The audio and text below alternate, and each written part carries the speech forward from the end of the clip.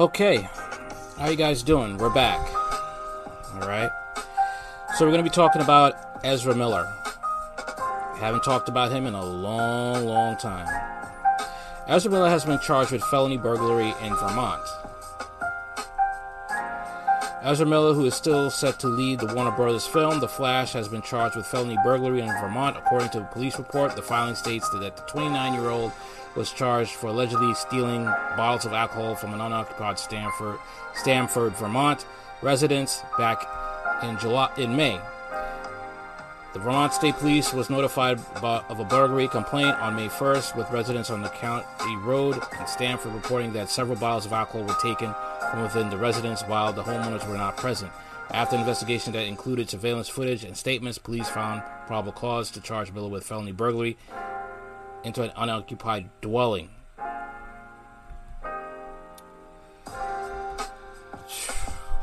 Miller wasn't located by police until August 7th, when they were issued a citation to appear in Vermont Superior Court September 26th for arraignment. The embattled actor has faced a number of allegations and controversies as of late. Miller was arrested twice in Hawaii earlier this year, in March on charges of disorderly conduct and harassment, and in April on an allegation of second-degree assault. The disorderly conduct charge resulted in a no-contest plea from Miller, who was later released and fined $500. Two other charges, obstruction of a public sidewalk and harassment, were dropped. The actor was not charged in the second-degree assault investigation. The thing is, though, is like he hit a woman with a chair and he's still walking around. That's the thing. Two women have accused Miller of abuse, and last week an insider expose centered on two separate accounts from parents who alleged that Miller groomed their children or acted inappropriately with them, all having obtained temporary protective orders against the actor. How do you let him get that close? I still want to know that. As for Miller's alleged activities in Vermont, June Rolling Stone investigation stated that they have been housing a 25-year-old mother and her 3 children at their property. Sources with knowledge of the situation allege that Miller's 96-acre compound has been an unsafe environment for the children, where unattended guns are scattered around the home. On the premises, representatives for Miller did not respond to Rolling Stone's request for comment or Vanity Fair's request regarding the insider piece. Despite many storms Miller has weathered in recent months, Warner Bros. Is still banking on them to lead one of its superhero films. On a call with investors just last week, Warner Bros. Discovery CEO David Zalsey said, "We have seen The Flash, Black Adam, and Shazam 2. We are very excited." The Flash is scheduled to hit the theaters on June 23, 2023. They're still willing to use this guy. Interesting. Even though this guy is basically, messing around with a woman. Well, he was messing around with an underage girl for a certain amount of time, and the parents allowed that to happen. Don't tell me otherwise. You could look into the story yourself, and you could see, he was allowed. He was given access. All right, next story.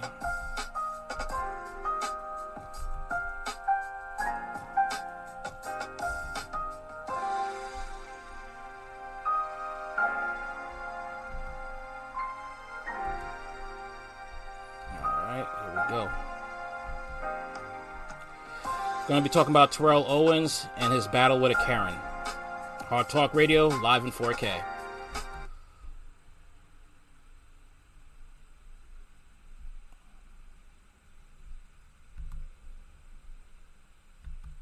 NFL Hall of Famer Terrell Owens. He's speaking out first right here to GMA about a heated argument he had with a woman in his neighborhood. It's all caught on camera. TJ Holmes is here with the story on this. This video is something. It's something because you hear her accuse Owens of harassing her and coming after her. His other offense, according to her, that you hear her say clearly, and I quote, "You're a black man approaching a white woman." Now, he says that's when it goes from being something heated, exchange, as you say, to something potentially dangerous, and he wants her held accountable. Got out of his car and started harassing me. He put his car in park. Right, because you're going to yell at me and telling me I'm almost hit you, and I didn't. But you didn't have to get out of your car. And NFL Hall of Famer Terrell Owens wants people to see this video he recorded of a heated exchange between him and his floor. Wait a minute. Someone tells you that they hit you. You're gonna get out the car and to see that, you know, did I hit this person? You're gonna be concerned instead of just driving off. But come on. There's a lot of racism in this country. And I just look the side eye when Republicans say there is no racism in this country. A bunch of clowns and fools. You always got to have your cell phone fully charged, enough space in your phone to record when you have to encounter these Karens. For the neighbor. He ran the stop sign. Well, there is no stop sign. What are you talking about? Owens, a longtime NFL star Ho, receiver ho, ho. for the Eagles and Cowboys, was accused by a neighbor of speeding, nearly hitting her, and harassment. You put your car in park and you came Yeah, after me. first of all, I didn't come at you. Yes, you did. Owens keeps his camera rolling as their back and forth continues with an officer on scene. And then the woman makes this statement. You're a black man approaching a white woman. Like I said, this could have turned really bad. Like I said, I don't know where it could have gone had the police come in and they basically took her word for something, you know, that she said that I didn't do or what have you. Like I said, we've seen it a number of other times as well. Owens spoke exclusively to GMA overnight about the incident and that racially charged statement. If the roles were reversed, I'd probably be in jail or something to that magnitude right now, honestly. And just the statement that she made, obviously, that came out of her mouth, the comments exactly was a black man approaching a white woman. I think that kind of says what you want to know, you know what I mean, about the situation. I've seen it. I've seen it, yes. I've seen it, but this is firsthand. Owens is now pushing for the woman to face consequences, retweeting this petition calling for her to face jail time for making a false police report. Owens believes accountability is important here in the wake of other recent high-profile incidents of police being called on black Americans under dubious pretexts for doing mundane things, from walking, napping, sitting at a Starbucks, even bird watching. I'm being threatened by a man in the Rambo. Please send the cops immediately. In that infamous case of the Central Park bird watcher, that woman was charged for filing a false police report. Owens says he's grateful for how police handled his situation. Honestly, I want to commend the Broward, police, those policemen that came up, because this could have been, this could have gone totally left had they not come in and handled the situation the right way. We did reach out to the woman in this incident, and we did not hear back from her. Of course, we don't know what happened before the video. Of course she didn't hear back from her. Because she knows she's in the wrong. And she didn't get away with trying to get a black man locked up on false pretenses. They'll start rolling. But a lot of people look at this. Two neighbors get into it. Somebody says something stupid. Everybody move on. Others will look at this and are immediately reminded of a deep and difficult history in this country, documented history, of African Americans suffering bodily injury or death because of false accusations made by members of Emmett Till. Enough said. the white community. And we think that's so far in our past. What just happened a few months ago?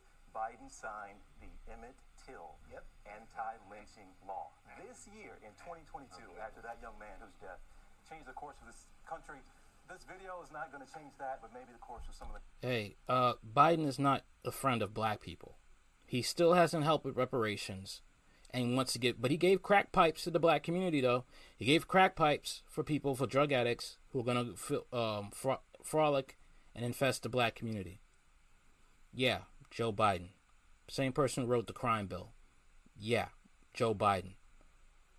The Joe Biden also, the crime bill that Bill Clinton signed, and also Republicans came in and wanted to refuse to help the black leaders who came to Bill Clinton and saying, listen, we want programs in our communities. Our communities are poor. Poverty drives up crime. We just want to be able to make our communities better. Bill Clinton lied about that, and then Republicans came in. They wanted tough on crime. They wanted to pressure and enslave blacks and make sure they have the prison system filled with good working slaves. Okay?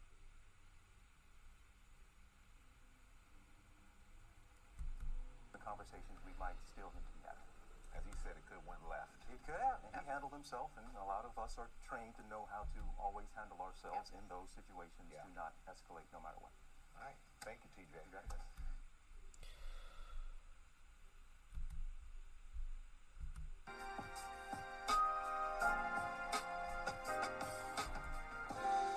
All right, on to the next story.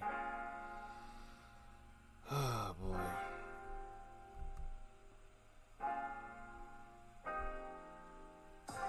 The Bronx, the Bleed Down Bronx. We're up with that one next.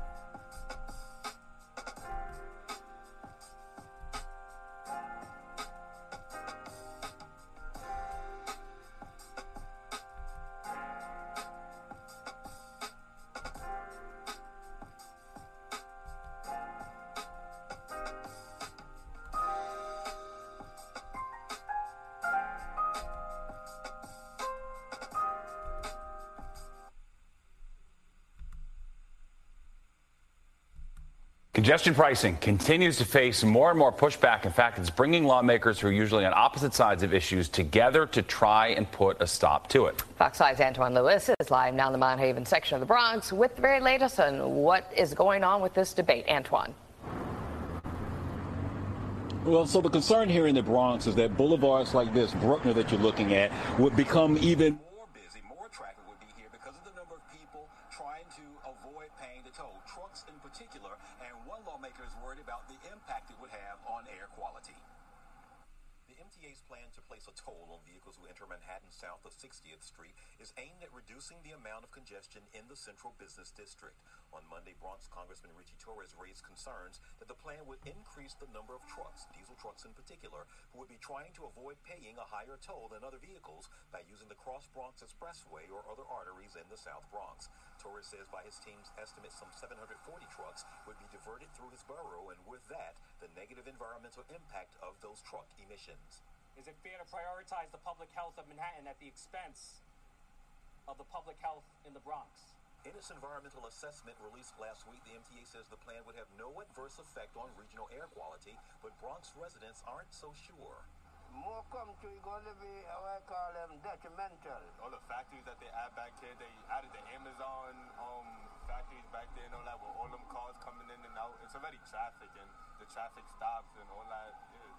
It's bad. While Torres still supports congestion pricing, two of his Capitol Hill colleagues are flatly opposed. Staten Island Representative Nicole Malliotakis says the plan double charges her constituents. The people of Staten Island already pay $5.50 to connect to the rest of the city.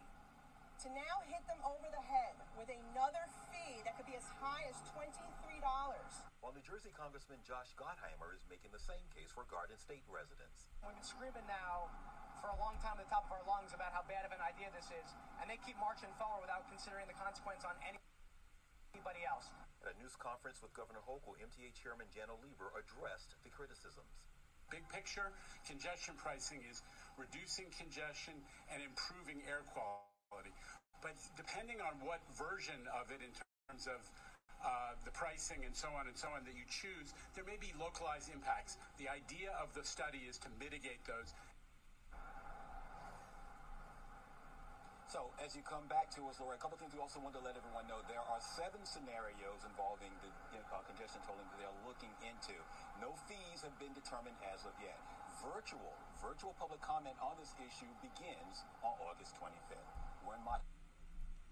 All right, so people are doing what they can to try and avoid paying those tolls because everything is going up. Inflation is creeping up on the necks of many New Yorkers. Okay? Food's going up. A lot of things are going up. Okay? And the rubber's going to meet the road. And yeah, air is... sooner or later, the air is going to be very, very, very hard to breathe in New York. It's going to be that way. Unfortunately. Okay? Now we have another story of women attacking each other and possibly over a dude. But let's check it out. Let's learn. Let's watch together. Hard Talk Radio, live in 4K.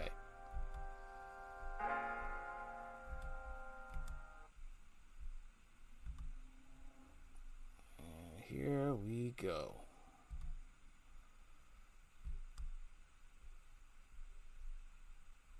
Two women lured another to her death. Gwinnett County Police tell us 30-year-old Ashley Bocanegra died from the injuries she received in a fight Thursday afternoon at a Buford apartment complex. Our Paola Suro has been on top of the story all day, speaking to many of her family members. And Paola, this is just a tragic story. How did this all happen here? Well, you know, Jennifer, the arguments seem to stem from an apparent love triangle. Gwinnett County Police say Ashley Bocanegra made it to the hospital, but didn't get to walk out alive because of the beatings she endured. Now her sister and cousin are planning a somber trip to bring her back to her family. I knew it. It was a love triangle. I knew it. She was cooking. We was cooking the same meal. We was just vibing, and then this happens. That was the last time Jessica Roche spoke to her sister, 30-year-old Ashley Bocanegra. Today, she's wishing she had a chance to properly say goodbye. They fractured her ribs and her liver. She couldn't breathe out her mouth. They had to put the tube. They can't even accept her in that hospital. They had to fly her to another hospital where she was pronounced dead before they even did the surgery. All of that a result of a fight that took place at this apartment complex on Buford Drive, just a mile away from the Mall of Georgia. Gwinnett County Police say 27-year-old Antonetta Stevens and 17-year-old Janine Gonzalez lured Bocanegra here Thursday around 1 o'clock, stole her phone, then beat her so badly she died hours later. Homicide detectives were notified from a local hospital that a woman had showed up with serious injuries. Police were able to arrest the two women after receiving a call from someone who witnessed the attack earlier in the day. The detectives had to work fast to try to bring this family some relief to the unfortunate incident that occurred. Police say Gonzalez's brother was in a romantic relationship with both Stevens and Bocanegra, and that this love triangle was the motive behind this attack. Yep, it was over a dude. Over a dude. Oh, man. And he's going to still go out and date somebody else. It's not just men who are simps and doing this. It's women, too. Jessica says her sister even had a 7-year-old son with that man, and that he was the one who took her to the hospital. If it wasn't for him, none of this would have happened, honestly. Both Gonzalez and Stevens have since been charged with aggravated battery, robbery. Interesting point. Interesting point. When it's the man doing this type of nonsense, they blame the man. When it's the woman doing this type of nonsense, all of a sudden, it's victim blaming. It's always like, why can't you hold the man accountable? I see that. And felony murder. I'm very angry with those girls. They lucky the cops got them. She was beautiful inside out, so I could see why they was jealous. And jealousy is an ugly trait to have. Now, that person you just heard from is Ashley's cousin, Brianna, who lives in New York. Ashley's whole family actually lives there. Now they're trying to bring her body back home. So they started this fundraiser for those efforts as well as for her 7-year-old child. We've got that link on 11alive.com.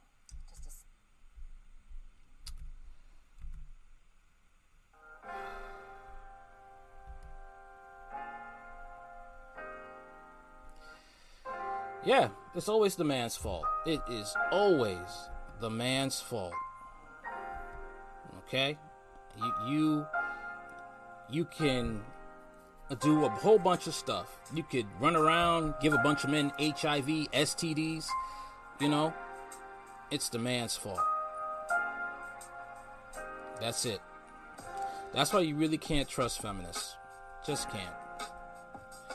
All right, next story. This is a sad story. This is one of a mother who was arrested because when she was at a funeral, this happened. Let's go share this story. 1 second. Yep, here we are.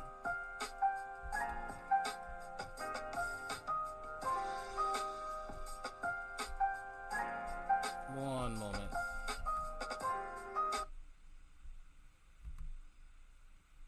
Here we go.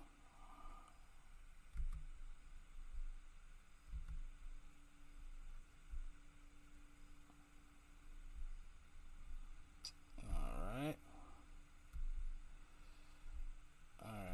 Couldn't catch it in time, so just gonna read it.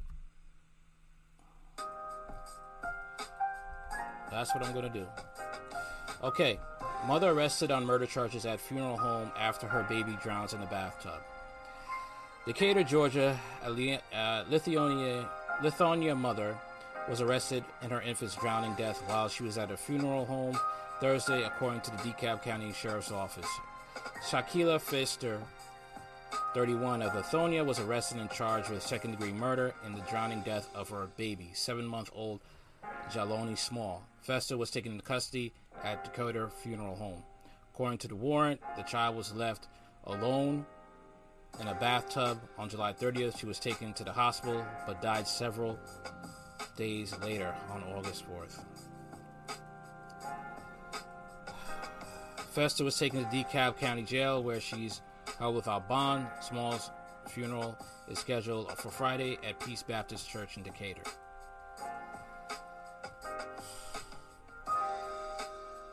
It's a sad story, man. A lot of these women don't need to be parents. They just need to find a nice adoptive agency, check out the parents, vet the foster parents, and let that child be with the parents. That's what they need to do. Okay? That's what needs to happen. Because you can't do the job. That's it. That's it. You can't do the job. Alright? And you have to let somebody else take over. That's just it. Alright, here's a story from Charlottesville about a black woman police chief who tries to do the right thing and try to reform the police department, but this happens instead.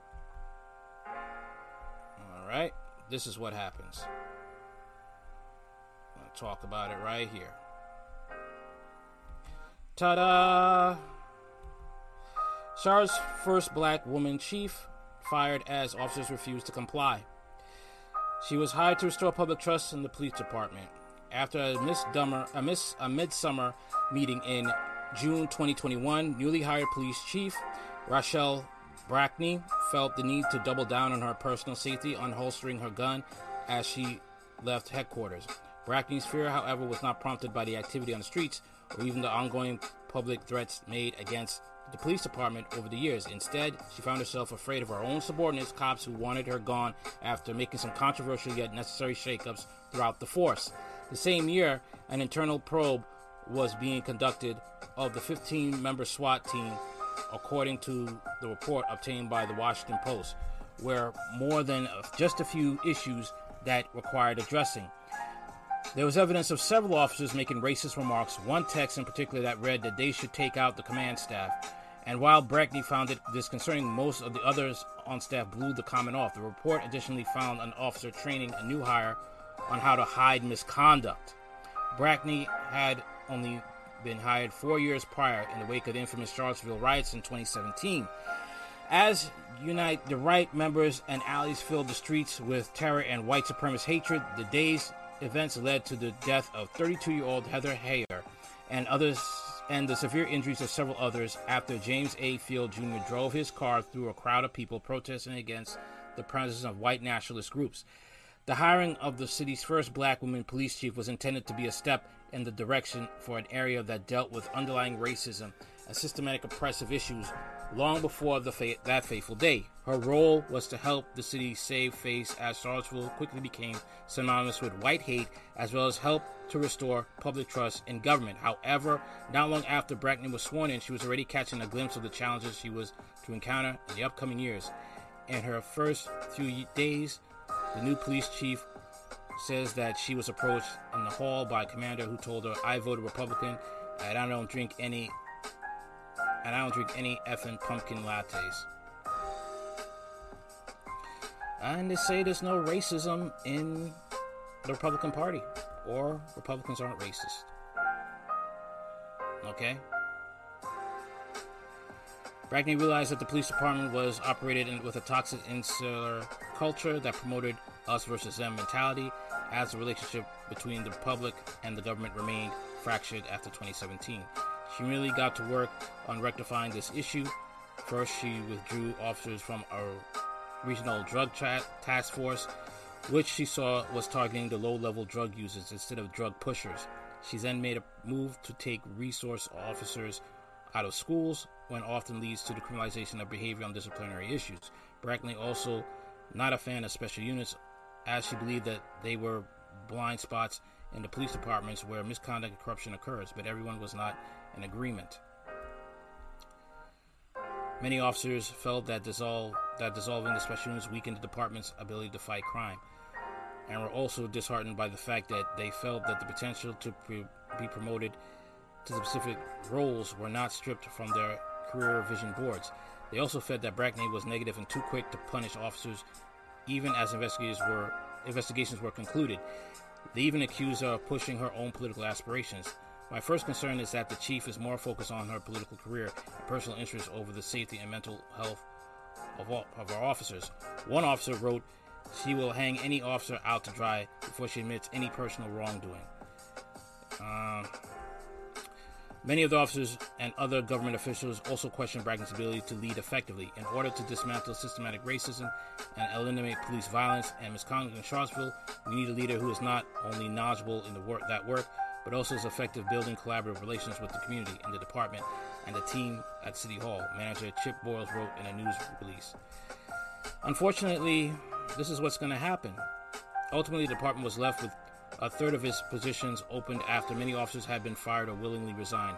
Boyles fired Rachel Brackney on September 1st of last year, and the former police chief is now suing both gender and race-based discrimination. Unfortunately, that's what's going to happen. You know, you have a good old boys group there, and they don't want to change. They want the right to act any way they choose. And the last thing they're going to do is let a black woman, black person period, try to restore law and order, and actually to save face within the police department. So you can never try to change this police department. You cannot change the Democrat-Republican Party from within. They're not going to change. Okay, there's too much money to be made.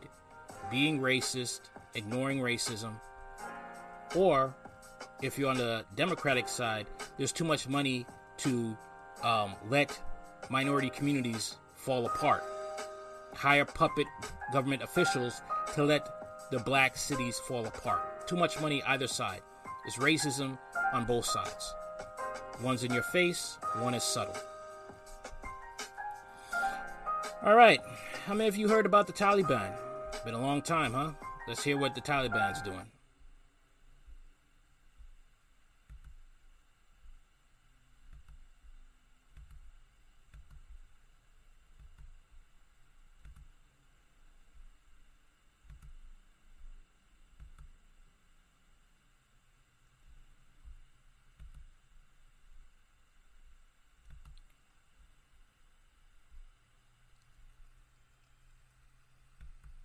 Independence, but also another consequential event, the Taliban's return to Afghanistan. It was on this day in 2021, that's last year, when the Taliban took over Kabul. Today is the first anniversary of that grim occasion, one that fundamentally transformed Afghanistan. From a democratic country, it became an Islamic emirate. 1 year on, how is Afghanistan faring? Here's a report. August 15th, 2021. After a nationwide lightning offensive and a hasty escape by American troops, the Taliban made a grand return to Kabul. Bearded Taliban fighters, some hoisting rifles, staged a victory on the streets of the capital, marking a stunningly swift end to the 20-year war. A year since that dramatic day, much has changed in Afghanistan. The Taliban are struggling to govern. They're internationally isolated and economically weak. Their policies have driven millions into poverty. Their decrees have limited the liberties of women. But not everybody has a problem with it, especially not Islamists like these. Armed with rifles and hardline slogans, they celebrated independence in Kabul. Freedom, which they say was bestowed upon them by their God.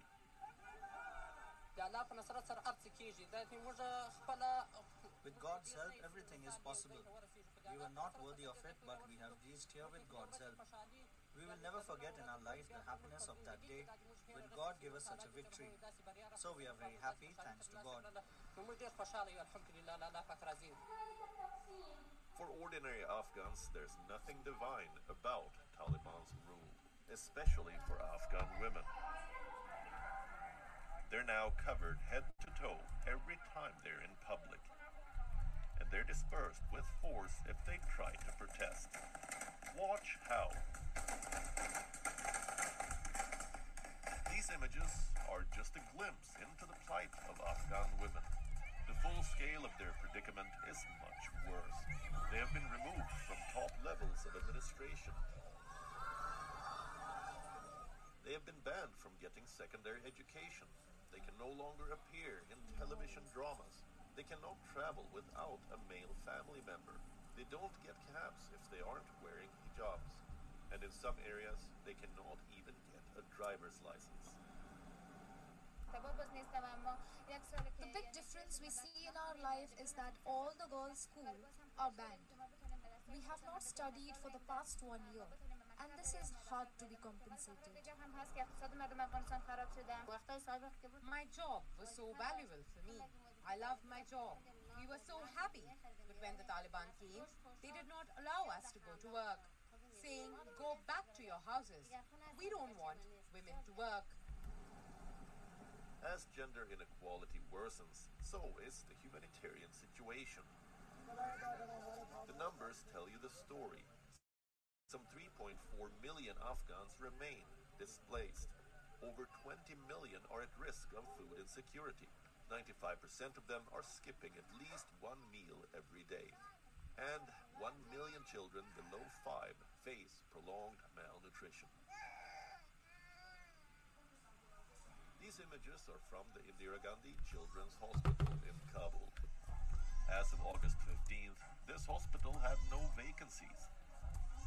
All the beds and wards were full, with babies squeezed into cots 2 or 3 at a time. It's a fact that misery and poverty is increasing in our country day by day. The higher the poverty rates, the more malnutrition cases there are. I urge the international community and others assisting organizations to help the poor people, especially those suffering from malnutrition. As the health infrastructure crumbles, Afghanistan's social security is in tatters too. Explosions and suicide attacks have not stopped. If anything, they've grown in number.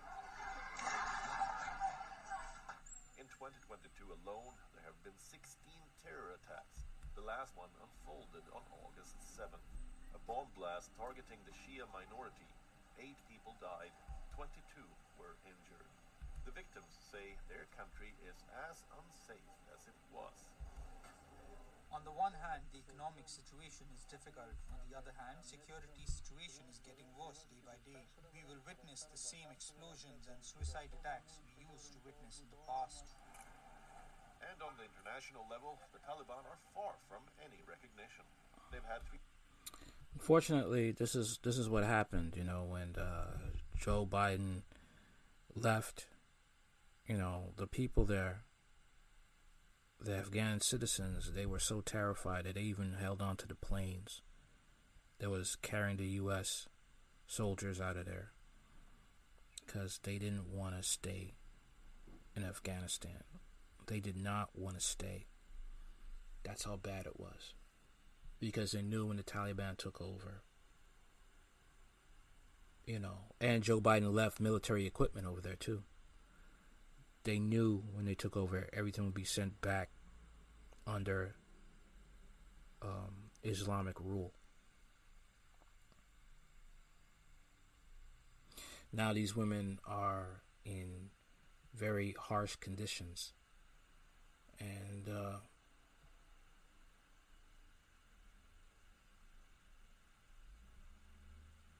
people are starving.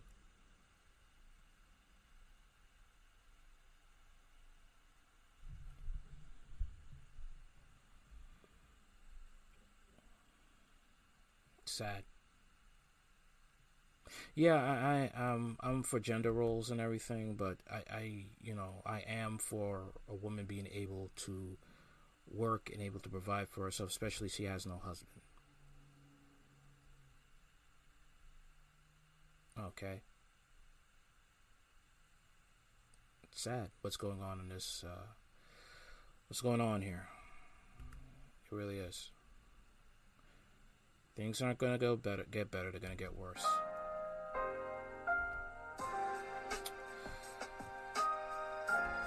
Alright, on to the next one. Next story.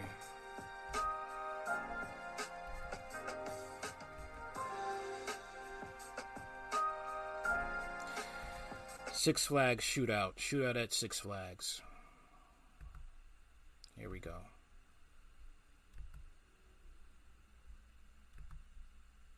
Start with breaking news. 3 people are shot in the parking lot of Six Flags Great America, sending the park and crowd into chaos. Chopper 2 is live over the scene. Good evening, everyone. I'm Dana Koslow. I'm Chris Ty. Welcome to our viewers on TV and on our digital streaming network, CBS News Chicago. CBS 2 Sabrina Franza is in Gurnee. Sabrina, the park was filled with families when this happened. They must have been terrified.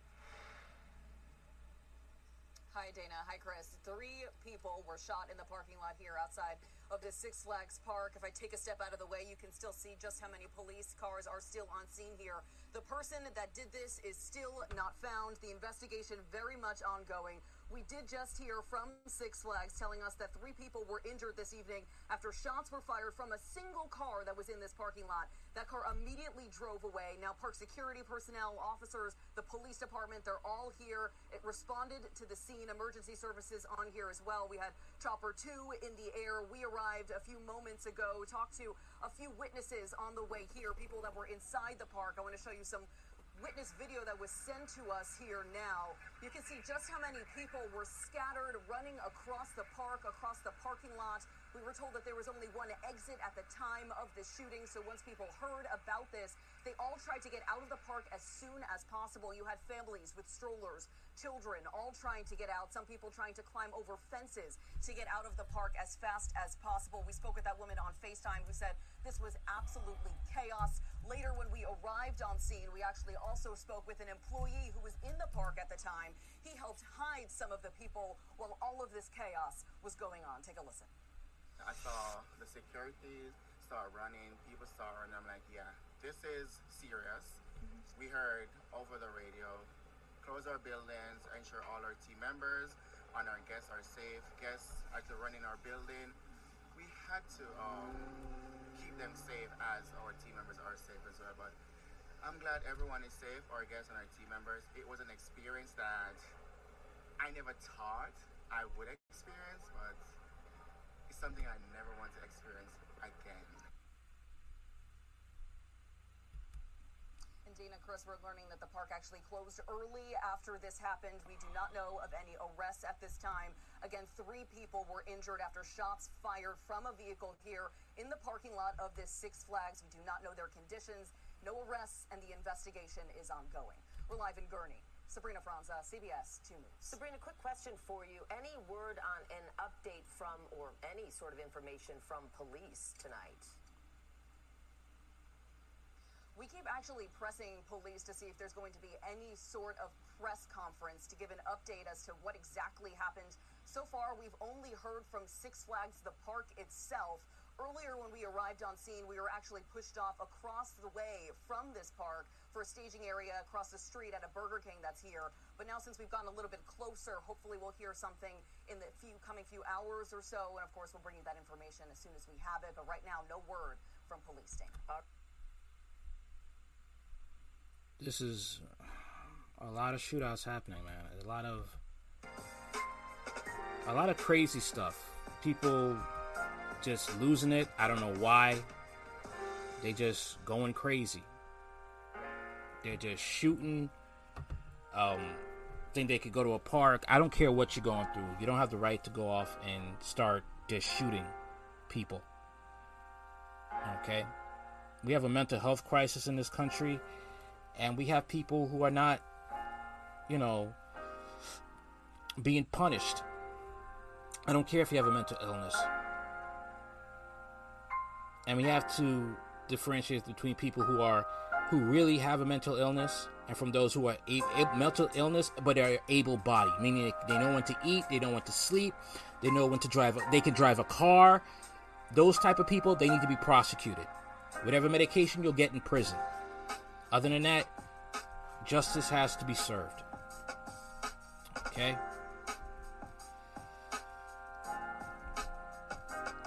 The next one is just, there has to be justice with these health codes, because you got restaurants just disgusting.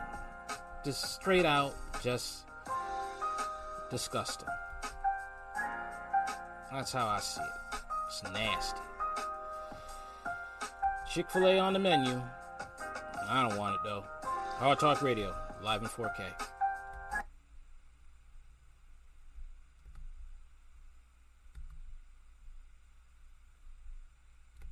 With a cult following, at least a cult-like following, and a good track record with... Comes to cleanliness, well, until now. Tonight, one location with an issue so serious they were ordered shut, plus an employee at Crafty Crab in Lauderhill that wants to fight.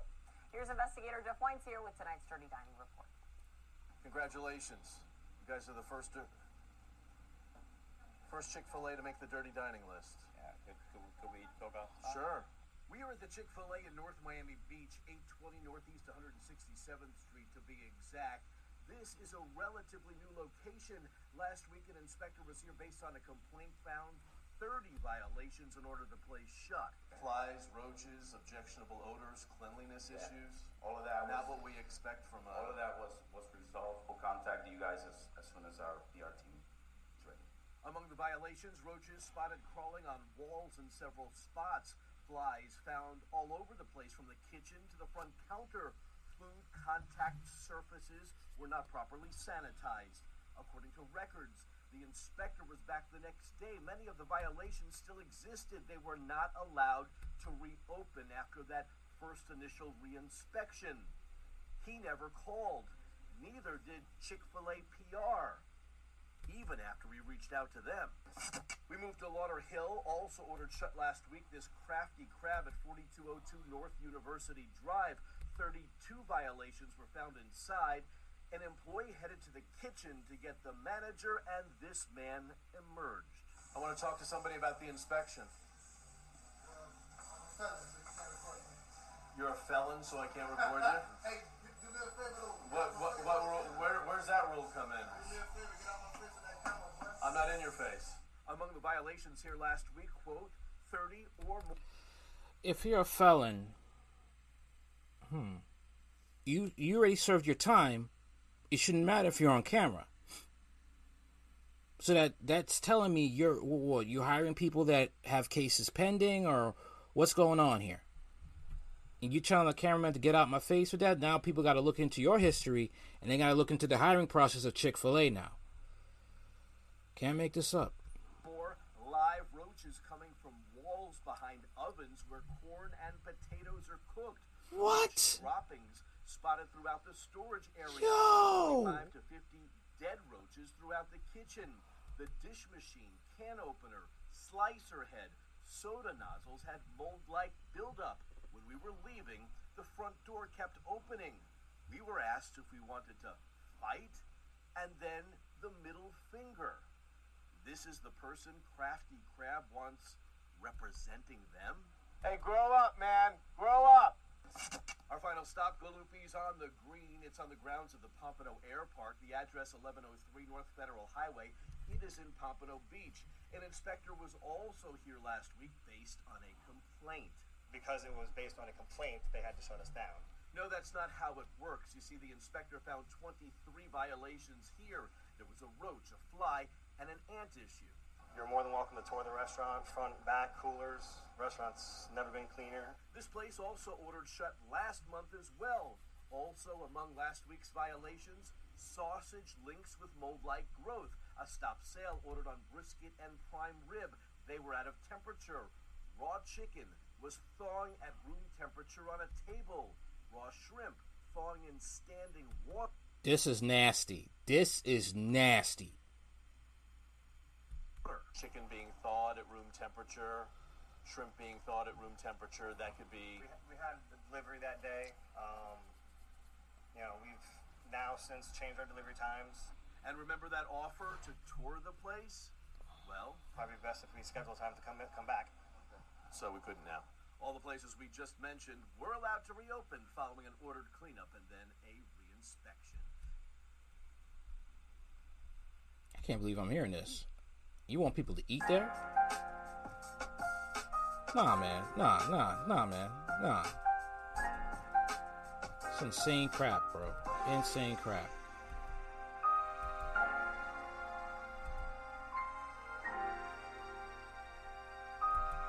Just not happening. Just not happening.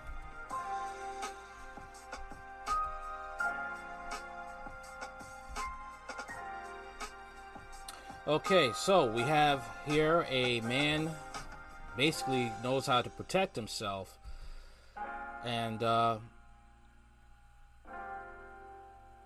basically he stood up for the elderly. I like that. Let's take a look.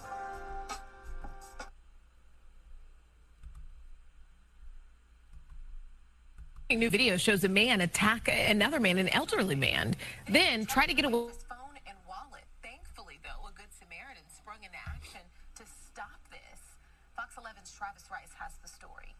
Cause and effect in Hollywood. Surveillance video shows a homeless person sucker punch an elderly man, then get tackled by a business owner. My face doesn't hurt as much now. It's been a week and a couple days, but it's a little puffy, I guess you could say. Tim Ratcliffe ran down the wannabe thief after they took the victim's phone and wallet. As I was coming around the corner, he turned and hit me once in the face, which, you know, it is what it is. But I took him down and just kept him there till the police arrived. The tackle right into the intersection of La Brea and Hollywood. It was definitely a concern because I had literally just gone to the bank also, so all my money fell out of my pocket too, right in the middle of the street. And I'm like, oh, this is going to be interesting how this goes down. Ratcliffe's girlfriend and another witness helped until cops arrived. I saw the video. You sat on that guy for like 9 minutes. Yes, it was.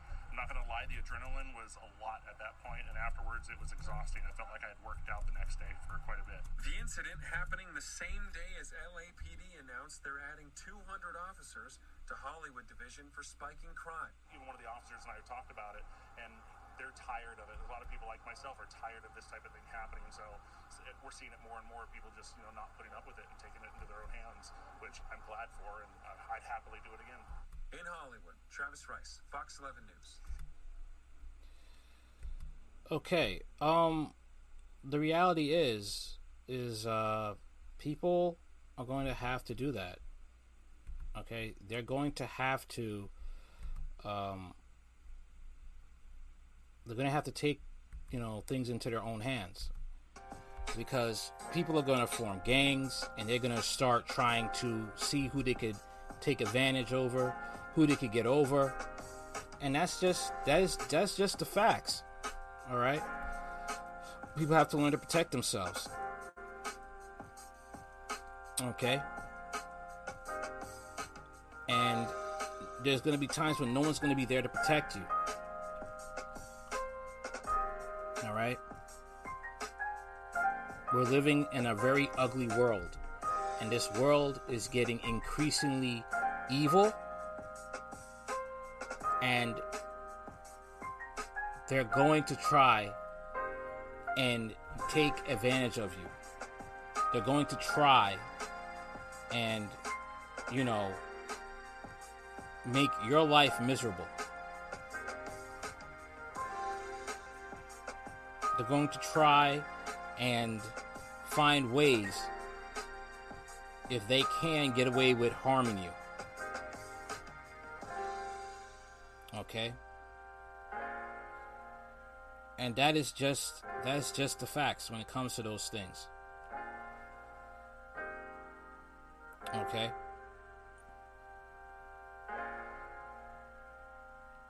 That's what's going to go down. Unfortunately.